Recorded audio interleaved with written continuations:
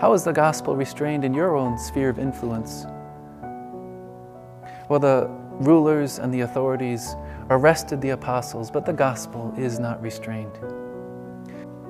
The living Christ rules over all and has all authority, and he will not let his gospel be restrained. The living Jesus sent an angel to release the apostles from jail. Then after they were released from prison, the angel instructed them, go back to the temple courts and share this message of new life. This message is from Rock of Ages Lutheran Church in Payson, Arizona. Ancient Faith for Today's World. April 24th, 2022. Acts 5, 17-32. Easter Sunday is past. So, what happens next? Well, for many churches, what you're going to see is that the attendance will go down, and it will return back to the levels it was before the excitement of Easter Sunday, Resurrection Day. And you'll see the same with the stores that had the sales and hyped commercialism around the Easter holiday. We'll move on to the next holiday, the next major commercialized holiday, Mother's Day. And they never actually even emphasized the Christian side of Easter anyways. But can someone who celebrated Easter Sunday as the day of resurrection of our Lord, can someone like that ever really just move on? What we see is our own sinful nature, which is scared to stick out its head in a world opposed to the resurrection joy, might be restrained. And the world around us might try to restrain the celebration and the joy that was there for many on Easter Sunday. And of course, the devil will try to restrain and silence the spread of the good news of Jesus alive. But what we see today is the gospel, the good news, marches victorious. As we turn to the book of Acts, chapter 5, we see how after the celebration of the first day of the resurrection, the first Easter, the gospel is victorious over restraint. Certainly, the attendance numbers did not decline after that first Easter celebration. After the resurrection of Jesus, we see the Holy Spirit working through the apostles and the disciples to spread the gospel news, so that many heard and believed the message of the crucified and risen Jesus, who died and rose again for the forgiveness of sins. It says thousands were being added to their numbers as the apostles met often, daily, in fact, in the temple courtyards, a prominent place in ancient Jerusalem. But the rulers of Israel, the Sanhedrin, and the high priest took note of this.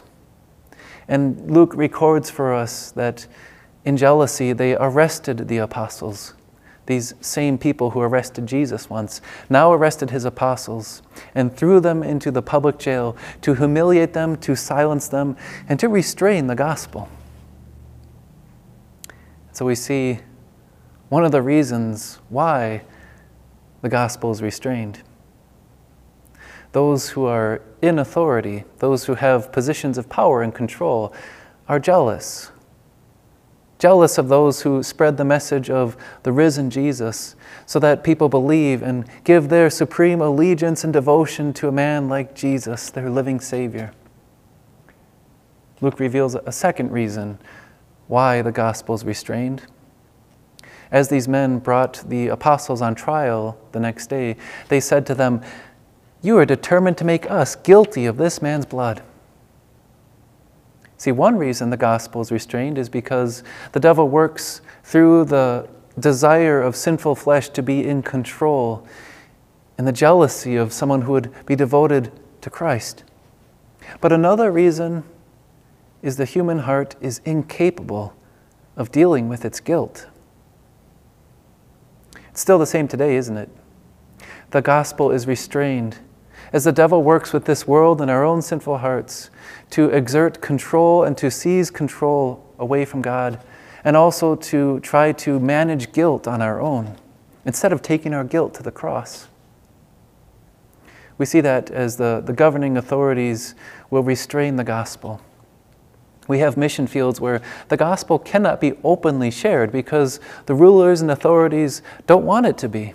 And so our missionaries cannot publicly say they are sharing the gospel, but are, in a sense, the government tries to restrain them. And if I were to mention some of those mission fields, it would make their work all the more difficult if I were to say it online. So the gospel is restrained. And it's not just restrained in foreign mission fields. If you want to serve as a military chaplain in our nation, don't expect any support or any acceptance from our government if you are unwilling to not say Jesus is the only way, but to open paths of salvation apart from Jesus, and to preach more than Jesus for salvation. The good news is restrained. And that's why we don't have any government-supported military chaplains in our church body, because they preach a way of salvation found in Christ alone. And the gospel is restrained not just by the governing authorities, but by those who seize control over households and families. I sadly heard a child who was scootering through our neighborhood say to me recently that she wants to come to our church, but her parents, they won't let her right now. So the gospel's restrained.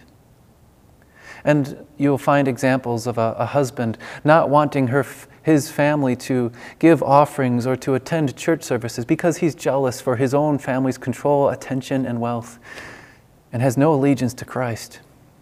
And you'll find a mother who is trying to get her children to come with her family to come with her to worship. They haven't been to worship since Easter Sunday, but she says, it's going to be Mother's Day. Will you come now? The gospel is restrained. As people don't know how to exercise control and accept Christ, and people don't know how to manage their own guilt apart from Christ. And so they cease and try to cease the spread of the gospel, even in their own households. How is the gospel restrained in your own sphere of influence? Well, the rulers and the authorities arrested the apostles, but the gospel is not restrained. The same Jesus that we read about in the vision of John in Revelation is the Jesus who rules over his church. John pictures Jesus living and victorious, and he sees the living Jesus standing among his churches. God is with us. The living Christ rules over all and has all authority, and he will not let his gospel be restrained. The living Jesus sent an angel to release the apostles from jail. Then after they were released from prison, the angel instructed them, go back to the temple courts and share this message of new life. You see, everything had changed. They had new life because of the message of Jesus risen and victorious over sin. And so we see a change taking place.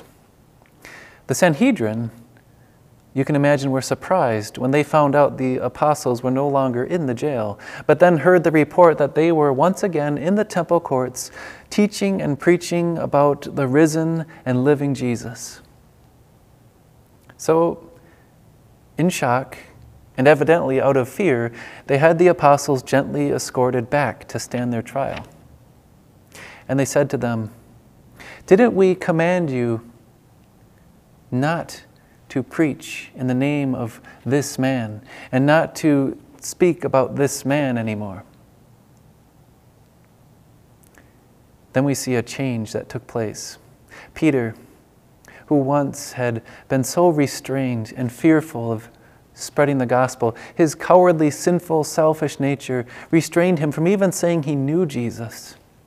He hid with the other apostles in fear as the gospel was restrained while they cowered in that upper room, that hidden room. But the gospel would not be restrained. Peter, empowered by the Holy Spirit, Peter, a witness of the resurrection, now was changed. And he said to them, we must obey God rather than human beings. Peter's devotion, Peter's obedience and allegiance were driven by his faith in the risen and living Jesus. We see the gospel freed of all restraint. You know, things can change when something drastic happens. A famous cartoonist once drew a cartoon in which he depicted two fishermen sitting in a boat. And there they were with their lines hanging out over the water. But in the background, they could see giant mushroom clouds. The cartoonist was depicting what they probably would have seen if there were nuclear weapons attacking the nearby cities. One of the men in the boat, as they're staring at this horrific scene of nuclear attack, realizes how much things have changed. And he says to his fishing partner, "You know what this means, Norm?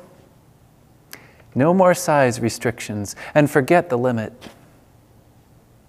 Anybody who's a die-hard fisherman probably gets the joke, or anyone who knows one.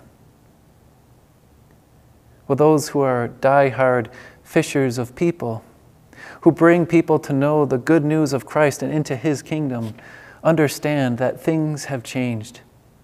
When Peter saw the living Jesus, you can imagine him saying to the other apostles, "You know what this means. No more restrictions, and we can forget about the limit.